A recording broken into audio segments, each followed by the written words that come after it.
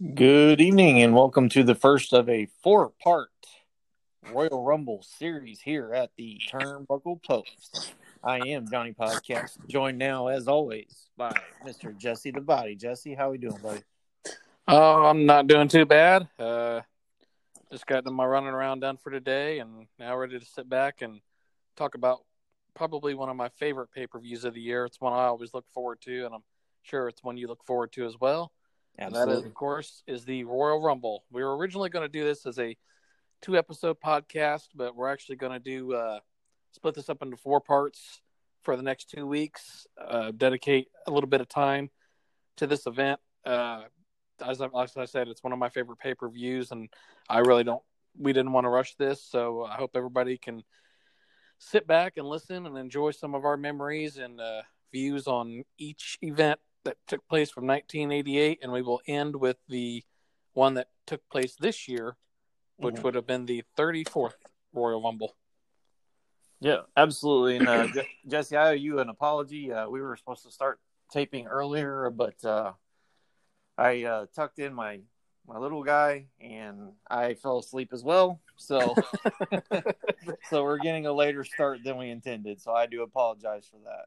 Oh, it's perfectly fine, man. I understand. Yeah. I ain't got nowhere to be tomorrow, so. Okay, cool. So, talking about this, we're going to try to talk about 8 to 9 episodes tonight. Probably 8 tomorrow night. Then the other 8 or 9 next week, and then end it with the last 8 Royal Rumbles that took place. So, to start us off, the first WWE Royal Rumble event took place in 1988, and it was a television event, actually, that aired on USA Network. Didn't become a pay-per-view till the following year. The reason why this took place was to counter the NWA Bunkhouse Stampede event that we've talked about. That was a pay-per-view. So Vince and the WWF felt if they put on a special show like the Rumble on USA Network, it would hurt the viewership of the NWA PPV, which it did end up doing that. Right. Of course, WCW did the same when WrestleMania 4 aired by airing the television special Clash of the Champions. So it was kind of a petty back and forth battle there in 1988. Right. And as we talked about with the War Games concept, that was that was the grandchild of or the brainchild of Dusty Rhodes. Pat Patterson was the one that came up with the concept for the Battle Royal, or the Royal Rumble, I should say. Yeah, the first one took place actually in Canada, in Ontario. Now, this followed the 87 Survivor Series, and, of course, with the lead-up to WrestleMania 4. Like I said, it was just a special for the USA Network. They just wanted to do something to counter the Bunkhouse Stampede, but they also wanted to build interest and hype for the upcoming Hulk Hogan-Andre the Giant match that would take place the following month at the main event, which took place here in Indianapolis. Of course, That was the famous incident where Hogan got screwed out of the title by the twin referees, and the title was held up and was put into a tournament that took place at WrestleMania 4, won by Macho Man Randy Savage. Nice. So the contract signing actually took place at this Royal Rumble between Hogan and Andre. They threw a little wrench in there by having Ted DiBiase, because before this, Ted DiBiase tried to buy the title off of Hogan. Hogan said no. And, so DiBiase paid for Andre's services, where Andre basically told him he would hand him the title if he won it. So that was the big caveat. That was the big thing they did into this Royal Rumble to get viewership for it. Yeah, and it's I'm looking at the entrance. It wasn't like a who's who of anybody. I mean, it wasn't even the main event of the show in the original. It looks like in the original incarnation of it, and it was a 20-man battle royal. Yeah, they wouldn't go to the 30-man concept until the following year, and honestly, I think 30 men was perfect. I think it was the perfect number. It wasn't. We found they did do a Royal Rumble, which we'll talk about next week. That was 40 men, but that was just maybe a little bit too much. So yeah, 30 was just perfect. It was not too many and not enough. So I thought it was good. But yeah, this one was just it was fun. I mean, so basically the rules of the Royal Rumble, if nobody knows, is that 2 men start off in the ring. every 90 seconds or 2 minutes thereafter, another entrant would enter the ring. Elimination occurs by going over the top rope, where both feet must touch the floor to be eliminated. After all 30 participants, or 20 in this case, entered the ring, the last man standing in the ring would be declared the winner of the match. Mm-hmm. And Hacksaw Jim Duggan actually ended up being the winner of this Royal Rumble.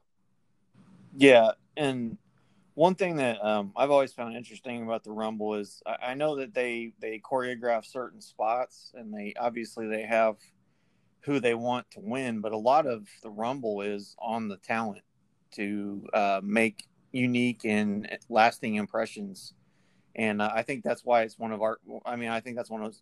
my favorite pay-per-views, is because they get the opportunity to really ad lib and make something that they wouldn't normally have the opportunity to do. Yeah. I'm sorry. Go ahead. No, that was my point. So one thing that stood out about this first one, though, was Bret Hart. He actually had a pretty good showing in it. I think he went 45 minutes or 25 minutes. I'm sorry. He went 25 minutes in this match. So he was kind of the Iron Man for it. Yeah, probably an early showing as far as Bret Hart, the singles competitor. As you said, 25 minutes in the initial Royal Rumble, and like I said, I mean, there was other big names in it, like the Ultimate Warrior was in it, but for the most part, I mean, it was, like we said, it was won by Hacksaw Jim Duggan, who, for better or worse, was probably a career mid-card guy, and so, I think that was an opportunity for Bret to elevate as a singles wrestler. Yeah, it didn't lead to anything. Later Royal Rumbles would actually lead to something going to the winner, but this was just a fun little event to put on for the fans, and it was more about hyping up the big Andre Hogan match to take place on the main event. So after that, I'm sorry. I was just say it was bragging rights. It was like initially the King of the Ring. Also, it was just something that a wrestler had to hold over his peers and storyline. So. Bragging rights was basically all you got from the initial Royal Rumbles. Yeah, and then we would head to 1989. This one would set up WrestleMania 5, but it was this was the first one to take place on pay-per-view, and they upped the ante from 20 men to 30 men in this Royal Rumble. What was unique about this is the fact that this was where they started to push where it is truly every man for himself, because and this had to be a coincidence. The tag team known as Demolition, Axe and Smash, both drew numbers 1 and 2 to start the match off. So it's kind of they're kind of pushing that, every man for himself. Yeah. And they did. They battled it out until Andre the Giant got out there at number 3, and then they joined forces. But they wanted to push that right away, that friendships didn't matter. It was all about, like you said, bragging rights. This was a pretty fun. I was to say, like you said, every man for himself. And this was the first one that Hogan was actually a participant in. Yeah, and actually this is the first one where you really started to see the seeds of dissension between him and Randy Savage. They were a tag team known as the Mega Powers. So this was the first event where I believe Randy Savage was in a feud with Bad News Brown. Hogan eliminated them both, and Savage went back into the ring and got into it with Hogan. And Elizabeth had to come and calm things down. So their major split wouldn't happen until the next month at again, the main event. Yeah. But this sowed that seeds of dissension that the WrestleMania 5 main event was obviously going to be between Hogan and Savage. And I'm surprised Hogan didn't go over in this one, but he actually got eliminated in this match by Boss Man and Akeem, the Twin Towers. Yeah, which that set up that tag team match that, was famous later on. Yeah, more so for Akeem's famous flop. But yeah, so, Big John Studd actually ended up winning this one. I think they gave him the win just because he was a longtime employee. He was a giant. They probably would have given Andre a win, but I think he was just getting older, and probably wouldn't be as believable with as slow moving as he was around for him to actually win the match. So they gave it to their second best big man who could still move and still move around, which was Big John Studd. Yeah, and it looks like the Iron Man of this particular Royal Rumble was Mr. Perfect, clocking in at 27 minutes, just a hair under 28. Obviously, Kurt Hennig, one of the greatest, in-ring technicians that we'll ever talk about on this show. But he had a strong showing in that Royal Rumble. Yeah. Also, the most elimination. Hulk Hogan had the most eliminations actually with 10, and the Warlord actually made history by only being in the match for 2 seconds. He got in the ring and was immediately clotheslined out by Hulk Hogan. So he gets that honor of having the shortest time up to that point of only being in there for 2 seconds. I was going to say, I think at some point we're going to talk about somebody that just got in and jumped right out, and I don't remember what year that was. But yeah, the performer was Santino, but okay. when we come upon it, I don't remember the year either, but it was it was Santino. And like I said, that's the fun thing. And just off topic for 1 second, that's the fun thing about the Battle Royal concept is anything can happen, and it's not what you would normally see. And I think that's what makes the Royal Rumble so special, is that it's always something different. So.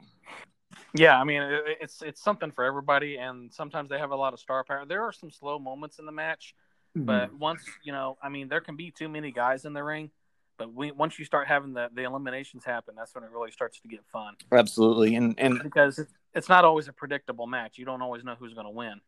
No, and a lot of times you'll see like a big, congestion of people in the ring. Like there'll be like, I don't know, 10 guys, and then you'll have one big guy come down to clear them all out. And that's part of the fun of the Royal Rumble too, is to try to, and especially in the recent years, it's all about returns and shocking debuts and just all kinds of just crazy stuff that you would never have expected to see. And obviously we'll talk a lot more about that here probably next week, but. Yeah, they had other matches at these Royal Rumbles, so the Rumbles wasn't just the Rumble match itself. They'd have 3 or 4 matches, to kind of fill out the time. Yeah. But I remember two at this Royal Rumbles that the $1 Million Man actually bought his number. I think he was supposed to enter like number 4 or 5, and he ended up buying the number 30 spot from the manager Slick. So he was number 30, and it was down to him instead. Instead, ended up throwing him out. So. Jeez. Yeah, I love that Ted always tried to buy his way to the top, and it never worked. Yeah, it never worked out for him. No, and it's funny because he was he's a vanity. He was Vince McMahon, for lack of a better, almost without a filter. And it's funny that Vince booked him that way. That he always failed. Yeah. Well, he ended up creating his own championship, and I believe it was this year he created the $1 Million belt. Since he couldn't buy his own title from the WWE, he created his own. It was a pretty good looking belt. Yeah. And they brought it back for, a couple of times throughout the years. I believe when he brought in Steve Austin as the ringmaster, he made him $1 Million champion, and Virgil held it at one point. So yeah, it's been around for a while. Yeah, it was a cool belt. Diamond studded, and it's big money signs. It's pretty interesting. Yeah. So that would, of course, that led into WrestleMania 5, Hogan versus Savage. Hogan, of course, won. And then we would go to the next year, 1990 Royal Rumble match. Again, on pay-per-view. One of the things I remember about this match is that Hogan was the champion. He was the WWE champion and was in the match again like he was the year before. Mm-hmm. But also...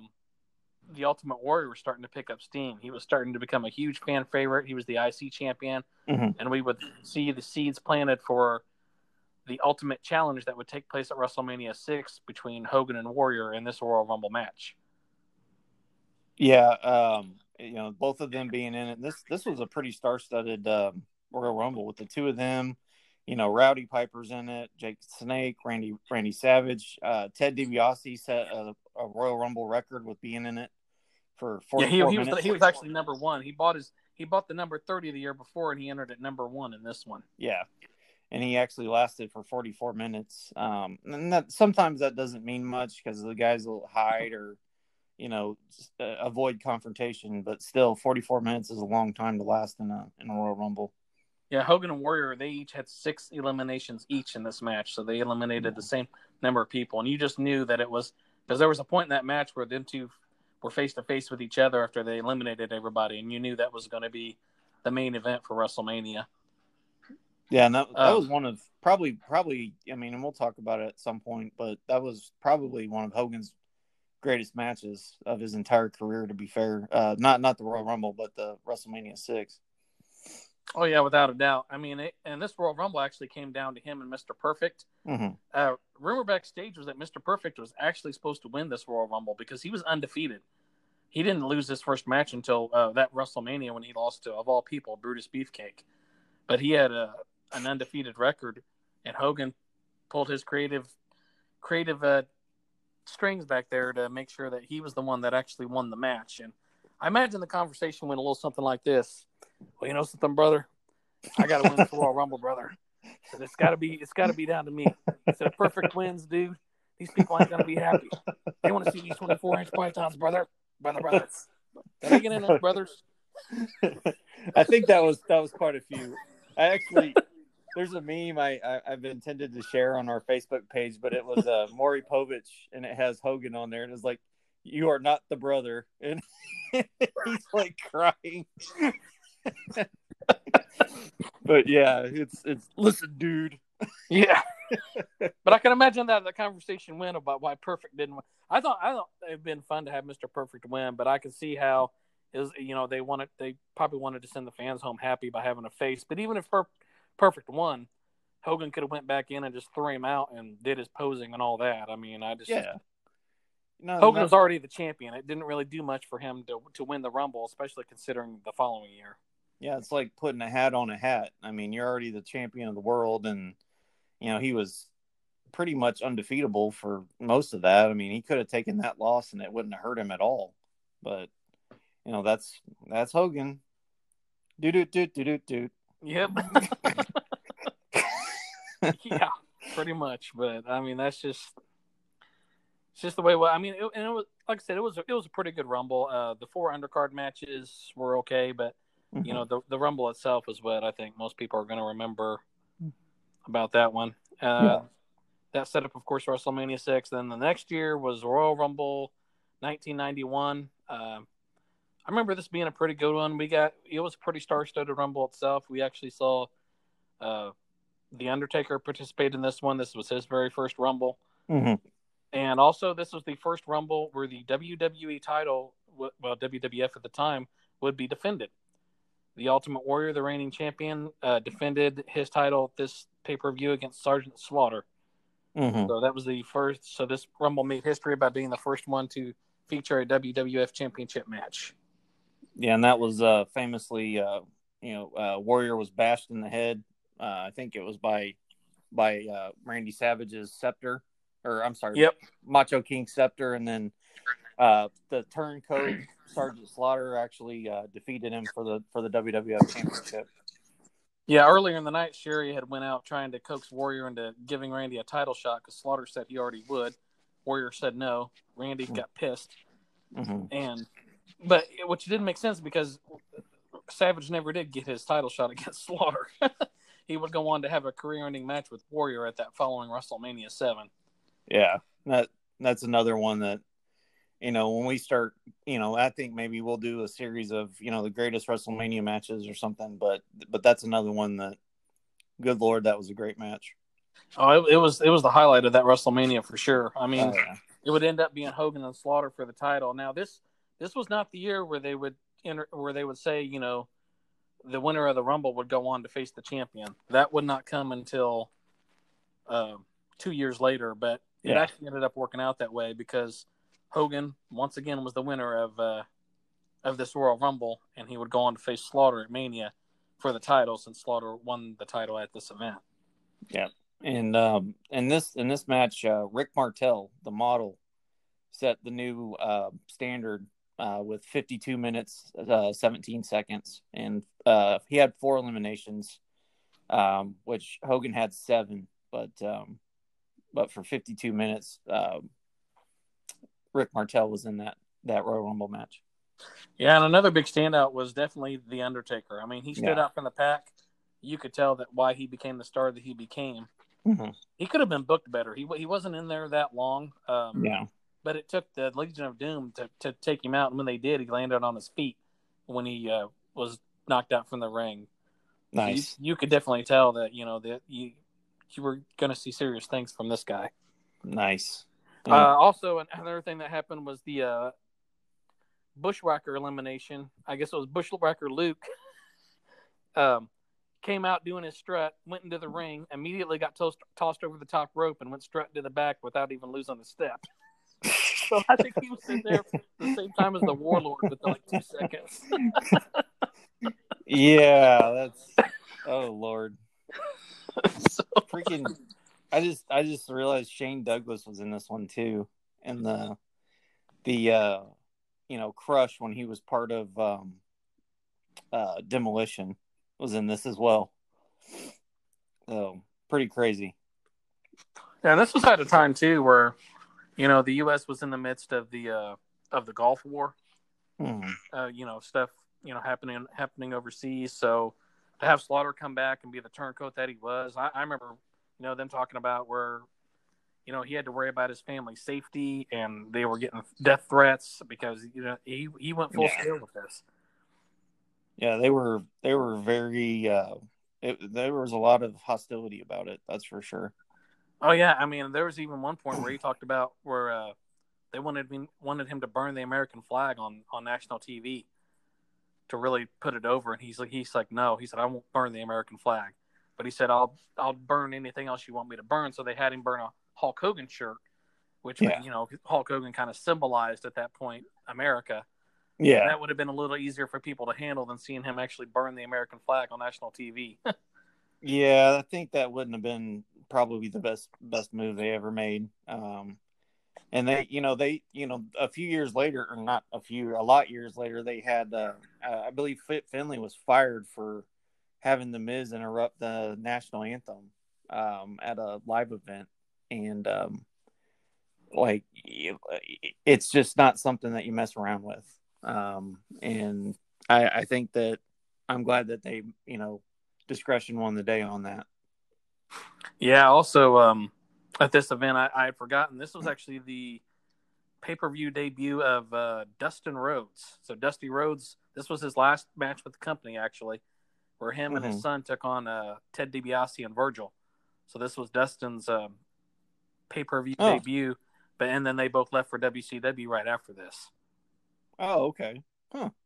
And this was I didn't realize that. And this was the point where Virgil, after being years with the $1 Million Man, finally was tired of the abuse and getting looked down upon by the $1 Million Man, and finally turned on him. And I remember the ovation, man. As soon as he came up and hit Ted DiBiase with the $1 Million belt, I mean, the crowd just went nuts.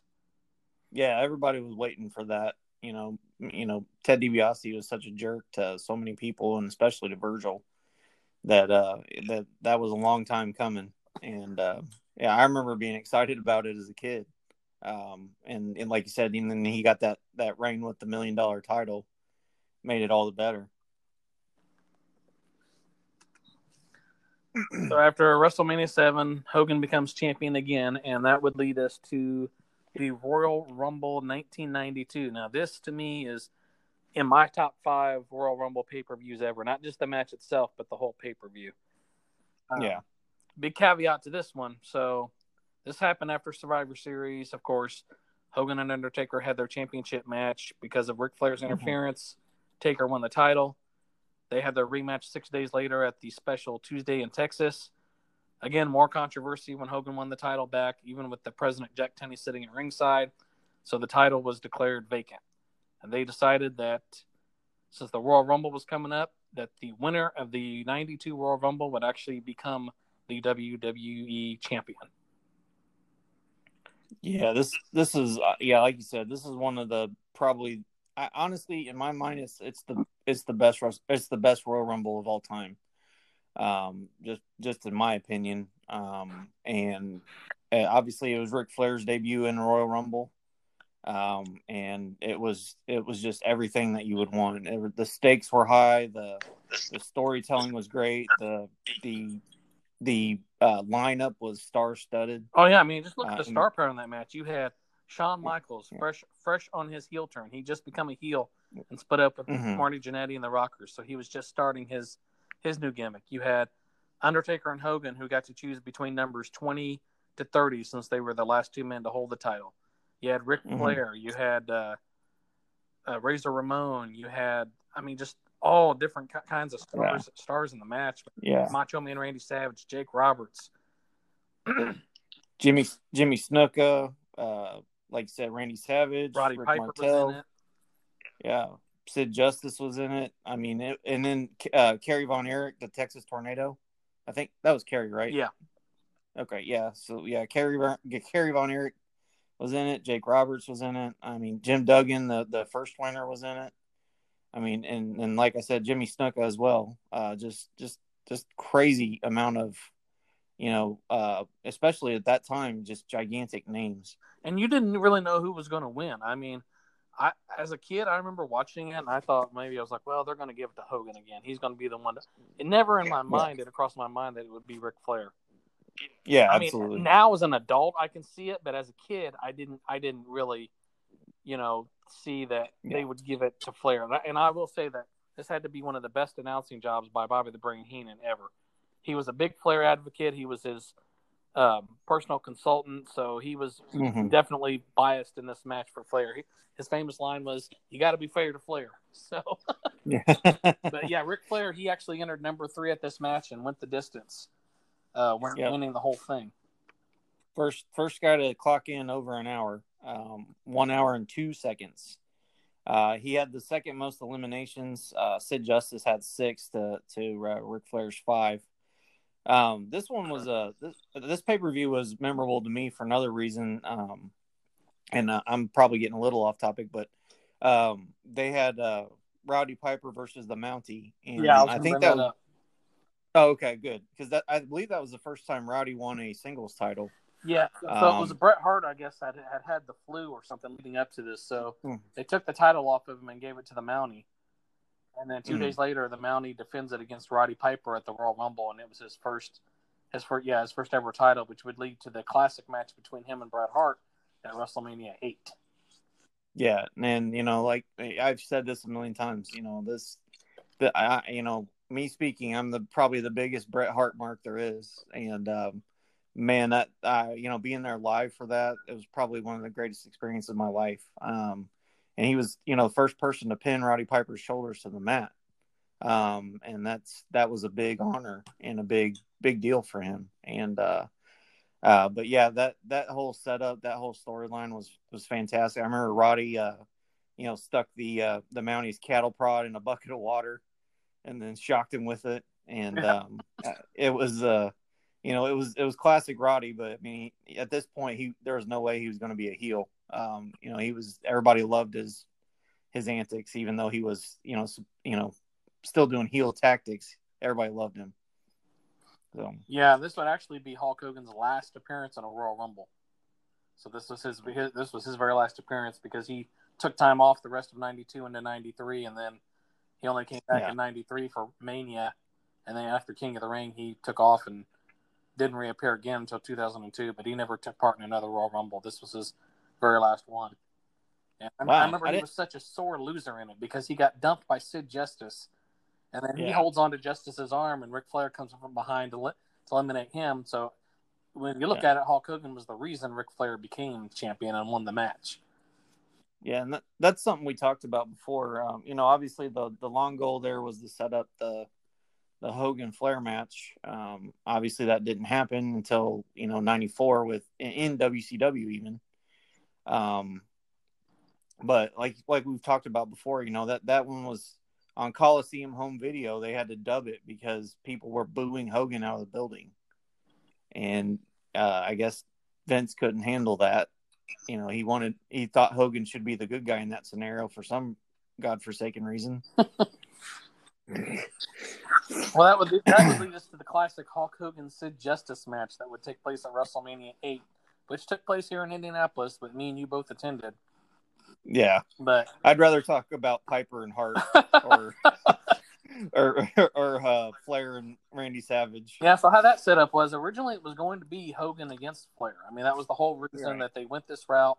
Hogan was actually chosen to be Flair's opponent, but the reports were around that they weren't having very good matches at house shows. I don't know what the real reason was why they didn't want to have them main event Mania 8, but we actually got something better because they threw Randy Savage into the mix with Flair saying he had an affair with his wife and all that. Yeah. And they ended up having a great championship match, which should have closed the show.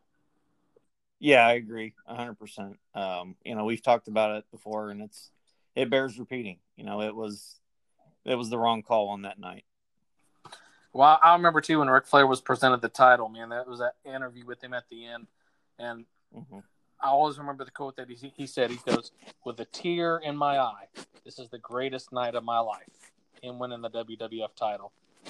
Yeah. So I thought, looking back now, I was happy for Flair. I wasn't a big Flair. I had known him from the WCW, but I was like, why would they give this guy, the title? I didn't understand it at the time. Of course, being a kid, you don't think about those kinds of things, but.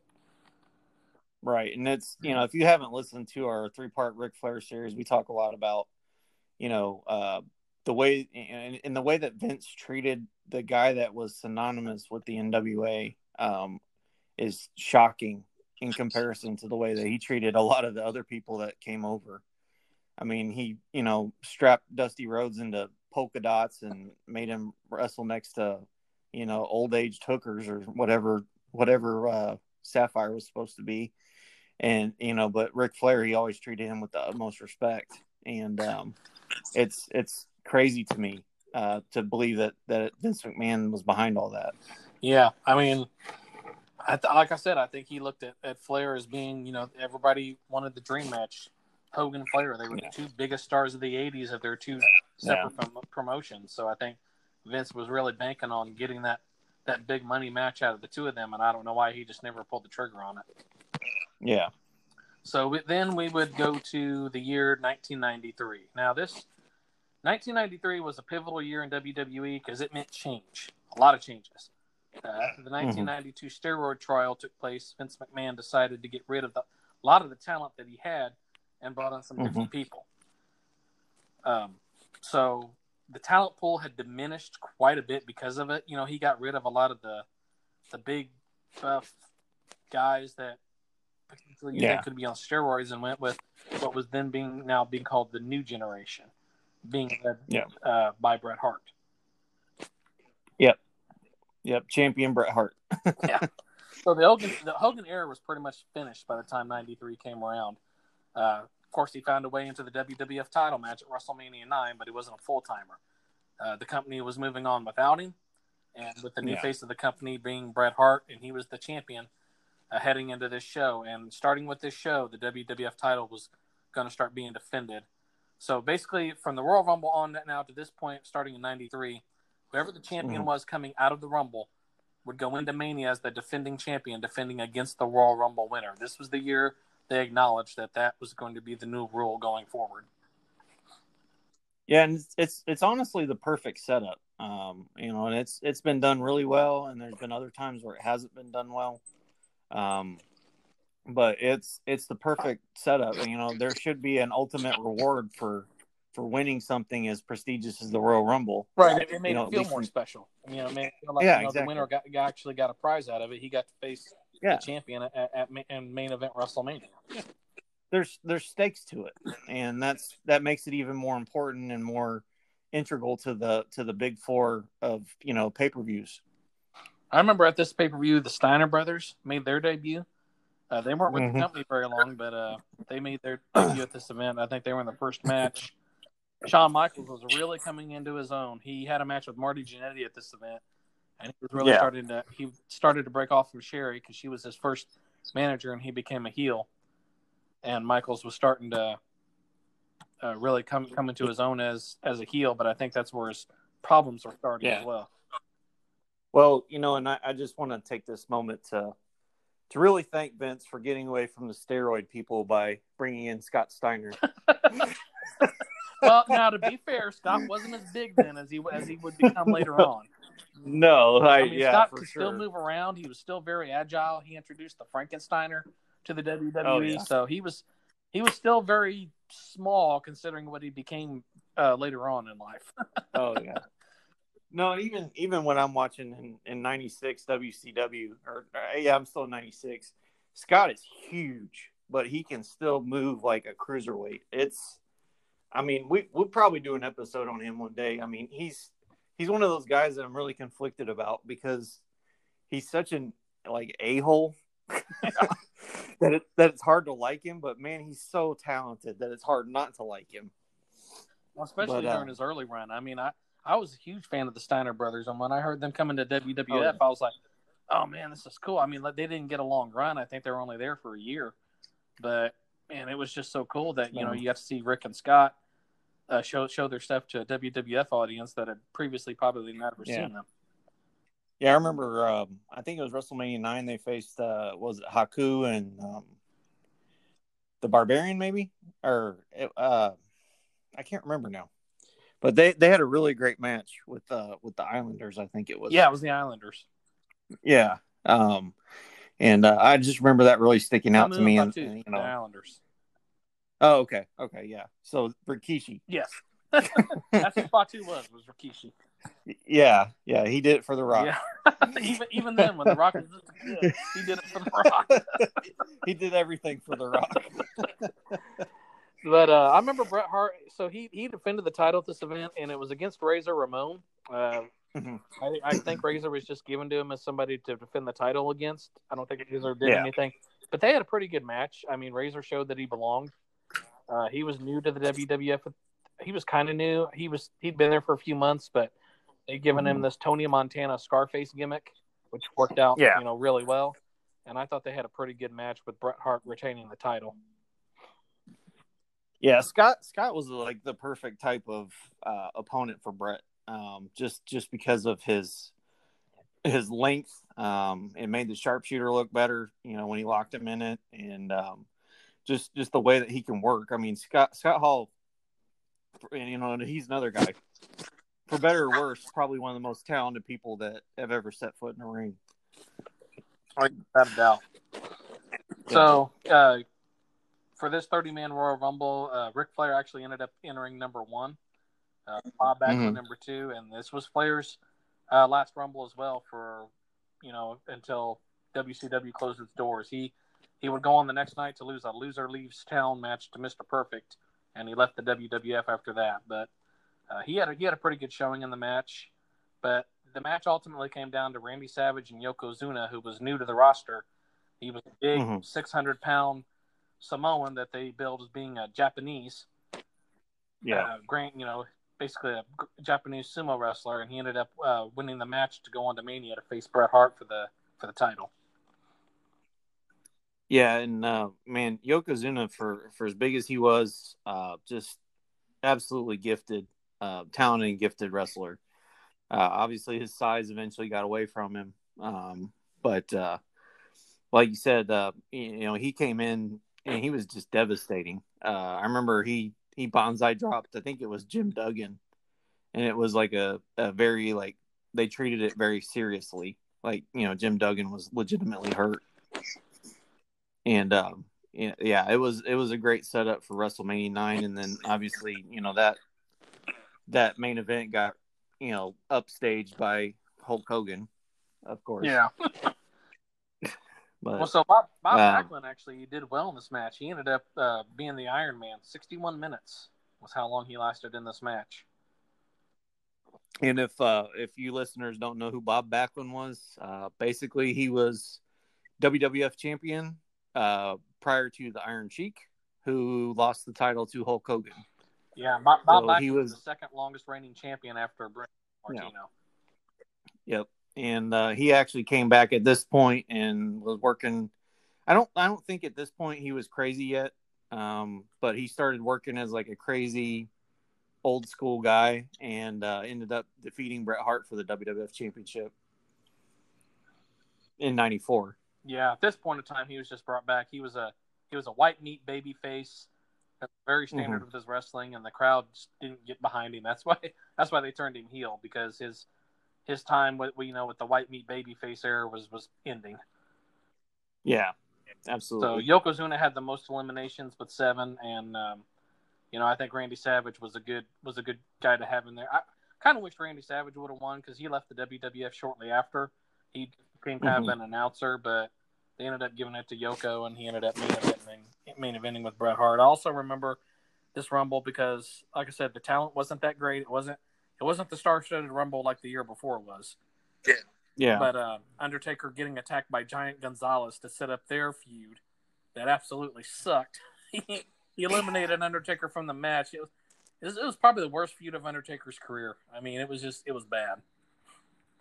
Well, I mean, when you start off with your opponent having an airbrushed aspect, it really there's no way to go uphill from that.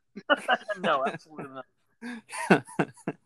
And then we get to the 1994 Royal Rumble. I remember actually enjoying this event because this is the event where they started to push Owen Hart. This was the start of his big push. If you remember at this event, he actually teamed up with Bret Hart to go after the tag team titles. They had ceased some dissension at the previous Survivor Series. They made up. But at this event, Bret Hart, kayfabe, hurt his knee, wouldn't tag in Owen, and got beat. Owen blamed him for it. Yeah. And basically, attacked Bret after the match. That's one thing I'll remember from this Royal Rumble. Yep. And the Quebecers, Pierre from the Quebecers, I don't know if a lot of people know this, but he's wrestling as PCO in the Ring of Honor right now, and he's tearing it up. And this is, 20 years later. Just absolutely talented guys that they actually defeated. And Johnny Polo, their manager, was Raven. Yeah, he became Raven. I remember Owen Hart gave a very good promo after this, but unfortunately, the one thing that people are going to remember from this promo is the flub that he made there at the end when he said, I kicked your leg out of your leg. He screwed up on that. That would have been the best promo ever if he wouldn't have messed up that last line. And unfortunately, that's what people remember about that. And that's not the great promo that it actually started out being. Yeah, absolutely. And that was, I would say, Owen attacked him after they lost the match, correct? Yeah, he did. But in a way, it was a heelish thing to do. But when you see it from Owen's point of view, it's like Bret Hart could have tagged him and he didn't. So that as Bret was being nothing but selfish. Hogging the spotlight for himself and didn't want to pass it on to anybody else. Well, and that's what great storytelling is, and that's what we talk about a lot. We're big comic book guys. The best villains are the ones that think they're the good guy. And I think that's really what made Owen so great as a foil for Bret is, he thought he was in the right. Yeah. So, and then you had the championship was again defended. Yokozuna had become champion again, and he defended against The Undertaker in the first casket match at the Royal Rumble. This was not a great match. I mean, these two were friends, legitimate friends, but it was not the greatest match. And I remember Taker losing the match because of a bunch of heels interfered and put him in the casket. And we talked about this in our Undertaker retrospective. About him, rising, the casket cam and him rising above, saying that the Undertaker will return. But this was his last time in the WWF until Survivor Series of that year.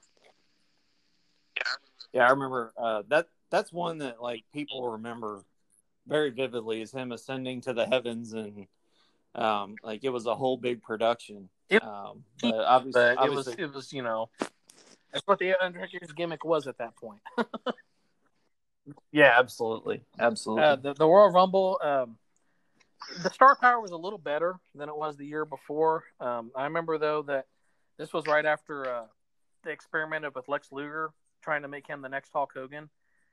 He ended up winning the match against Yokozuna at SummerSlam, but he didn't win the title, so I didn't get the big celebration at the end. It's like, okay, you won the match by countout. You didn't win the title. But they're celebrating like he did. But it came down actually to him and Bret in this, and this was the first time where we would have a dual winner at the Royal Rumble. Both of their feet touched the ground at the same time, so both men were declared the winner of this match. Yeah, I think honestly that was probably the smoothest that they've ever pulled that off. They've tried several times, and sometimes it's clearly not that, clearly both feet don't touch, and sometimes Vince McMahon rips both of his quads trying to get into the ring. But yeah, we'll talk about that later on. Yeah. But yeah, I think that was the best version of that they've done, to be honest. So they'd go on to WrestleMania. That they actually both got their title shot, but they would have it. Lex Luger would won the coin toss to face Yokozuna first. If he won, he would face Bret Hart later in the night for the championship. And because he was wrestling twice, Bret Hart would have to wrestle twice. And he ended up wrestling his brother in one of the best openers in WrestleMania history. Yeah, absolutely. He actually put Owen over. Yeah, he did. And then, that was the impetus for SummerSlam. This was an entire year of storyline set up, with him and his brother, because, Owen was now mad that Bret won the title in the main event of WrestleMania 10, and he had beat him earlier in the night. So he's, it was a whole, it should have been me type of thing. Yeah, and then so Bret did end up winning the title that night. I remember this. So this pay-per-view, Bam Bam Bigelow was the only one that was in there the longest, at 30 minutes. But Diesel had the most eliminations with 7. I remember he was in the ring alone for a while because everybody kept coming in and he kept throwing out. So this was a star-making match for Diesel that really put him up in the upper echelon. Diesel being Kevin Nash. Yeah, they were really trying to get him as a dominant baby face. And that'll do it. Just tossing people out of the ring and owning the ring makes for a special showcase. Yeah, so Diesel was definitely made at that show. And then we'd get to probably one of the worst years financially for WWF for the WWF, which was the 1995 Royal Rumble. This was not really a great show. The talent was really bad at this point. The only highlight of it, I think, was the championship match between Bret Hart and Diesel. Diesel was the champion, and it ended in a disqualification because a bunch of heels interfered. But yeah, it was not the great match they would have at Survivor Series that year, but it was still a pretty good match. Probably the best match on the show. Yeah, I remember this one as far as, I liked Shawn as well. And for him to be the first one to go the distance and win from number 1 was, I remember that being a big deal. And actually, Shawn and Bulldog entered 1 and 2, and they were the last 2 guys in the match. But they didn't have the longest time. The intervals for this match were only a minute. So so this was the first Royal Rumble where they were actually only 60 seconds. Instead of the standard 90 or 120. Oh, okay. Because the match only went 38 minutes. Yeah. It says Shawn did 38:41, which, we're talking 92. Ric Flair went over an hour, and he entered at number 3. So yeah. But yeah, Yeah, him and Bulldog ahead, both had the 38 minutes. See, Bulldog actually thought he won this match when he threw Shawn over, but only one of Shawn's feet touched the ground. And when you look on the replay, it was indeed, So Shawn actually came back in and eliminated Bulldog to win the match. He actually had the most eliminations, too, with 8 people. But that's when they came up with the rule that both feet have to touch the ground. And because only one of Shawn's feet touched the ground, he was able to re-enter and eliminate the Bulldog. What's weird about that is in the 92 Rumble, Randy Savage actually eliminated himself when he did an axe handle off the top onto Jake Roberts. They let him go back in because at that point they said you can't eliminate yourself. I think Randy was just it was by nature, by habit, because you'd always do that double axe handle off the top rope. Yeah, that's mental what error. It was a mental error, and they said, well, because he didn't eliminate himself, he could go back in. Of course, that would change later on, but yeah, I just remember that 95 Rumble. It wasn't the greatest star-studded Rumble. I was glad that Shawn Michaels won, but it was probably the shortest Rumble match in history. Yeah, and Shawn actually made history as the first Royal Rumble winner to lose his WrestleMania challenge, as he was defeated by it was Diesel, right? Yeah, so he cashed in against Diesel because Diesel, of course, Yeah. because the disqualification, he won the match at Yeah. the Rumble against Bret Hart, and he actually ended up losing the Yeah. match. They brought in Pamela Anderson and Jenny McCarthy back when they were hot, and I don't think neither of them were really happy to be there. I think you just knew they were there because they were getting paid. Yeah, there's more plastic at ringside than in a JTG action Right. figure. Well, one thing significant about this Rumble too is it set up the match between Bam Bam Bigelow and Lawrence Taylor from the NFL, which ended up main eventing WrestleMania 11. Yeah, and that was a really good showing from LT. Obviously this isn't a WrestleMania show, but for what it was, he really brought something to that match.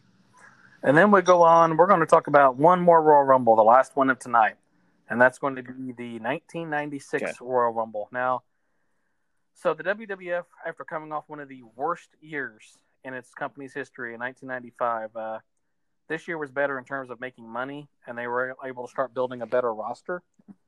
While WCW was getting hotter and building their audience, the WWF was, they're still trying to figure things out. But I think it was 1996 was a better year for them than the previous three years have been, and you started to see the future main eventers. Steve Austin made his event. Triple H made his debut at this event. Goldust, Dustin Rhodes returning to the company, made his return as Goldust. So, they weren't the stars that they would end up being, but you started to see the makings of what would end up becoming one of the most profitable eras in WWF history. Yeah, Rocky Maivia absolutely. Also made his Mankind were also at this event, so it was pretty star-studded. Not back then, but looking back now, it was pretty star-studded. Yeah, in retrospect, it's one of those things. Like Triple H was the first person in the Royal Rumble match proper. And that's whether you like him or not, you can't deny what Triple H has done for wrestling. In his career. So to say he's that's insignificant is not right, and he actually went 48 minutes in that.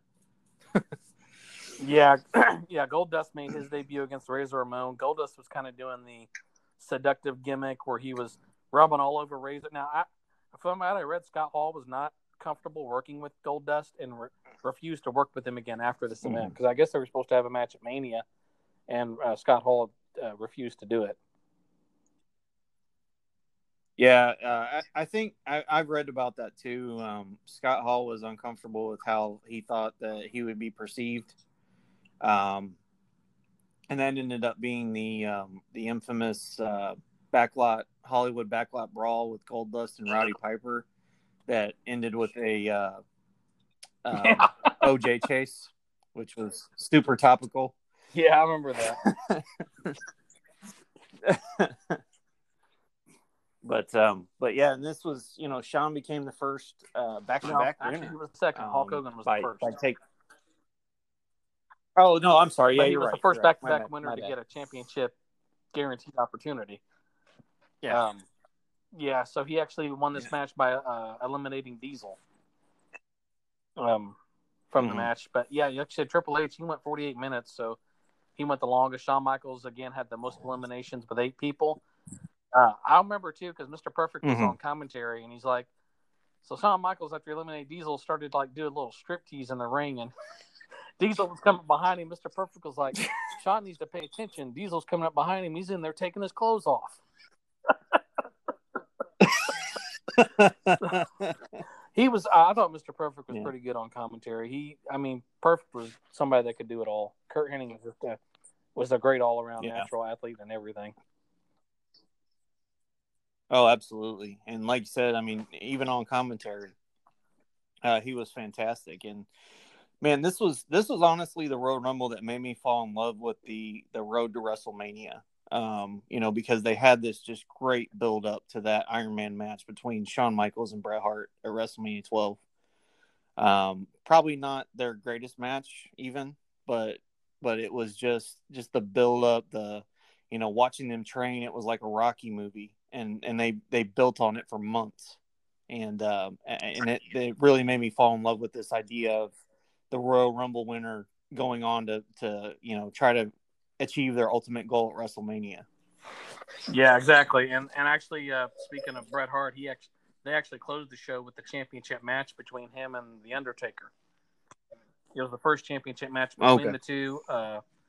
Diesel was leaving the ring, and he had a confrontation with Undertaker in the aisleway, which would set up their WrestleMania match. The match first match between Bret and Taker wasn't that great. Their SummerSlam 1997 match was much better, but I remember Diesel ended up getting involved and costing Taker the match. Yeah, and then at the following pay-per-view, Bret Hart would defend the title against Diesel in a steel cage. Taker cost him the match, which would lead to their WrestleMania 12 encounter. But that's how this Royal Rumble ended. Like I said, I'll just remember this one for, the appearances of these. Like Steve Austin was in there. He didn't have a great run in this match. He was still the ringmaster. He wasn't Stone Cold yet. But you saw the seeds, and of course, when we talk tomorrow night, talking about the '97 Rumble. You'll see all the major star power that was starting to really build up to push WWE over WCW. Yeah, like you said, this was a turning point. They weren't all the way back yet, but they were finding their way, and it's going to be a fun ride to get up to the current day. Yeah, that's for sure. So we got a few minutes left here. So we're going to start with 1997, as Jesse said, tomorrow night when we record. We want to thank you guys for joining us every week, for your iTunes reviews, on the Apple Podcast, the purple icon, whatever you want to call it. Obviously we appreciate all of that. And, we do this for fun. We're live. Obviously you probably heard my alarm, my door alarm go off earlier, and my door open. And, we don't polish this show up. This is just us talking about wrestling like we always do. And, we're inviting you guys into our world. So, remember that when you're thinking about podcasts, because, a lot of the other ones have, fancy producers or, people that sit there for hours and make sure everything sounds perfect. We're not going to do that. We're honest, and we're truthful, and we're going to be forthright with you. And, so that's my soapbox for the night. Jesse, you ready to tell everybody? Well, yeah, but I also want to say, just to bring up a quick bit of news, I remember we was talking about how Vince McMahon wanted to make the product more watchable by trying to push Lars Sullivan. And he was like, not enough Lars Sullivan on the list, so they released Lars Sullivan from his contract. Yeah. So I feel bad kind of making fun of him. As it sounds like he has some crippling anxiety. He got to the point where he couldn't even eat on the day of shows. So he's obviously made some really crappy comments in the past. But I hope whatever happens for him next is he said he's done with wrestling good. And he understands why WWE made the decision to split from him. He said his decisions that he's made the bad ones have been on him. So, but yeah, I just want to tell everybody, stay safe, be smart. Join us tomorrow night as we go down this road of Royal Rumble pay-per-views. I tell you, this first show was fun for me. I like going back down this road and revisiting those events. And if you ever get a chance, get on the network, watch some of these. Just watch the Rumble matches if you don't want to watch anything else, because they're a lot of fun. But be safe, everybody, and we will see you tomorrow night. Absolutely.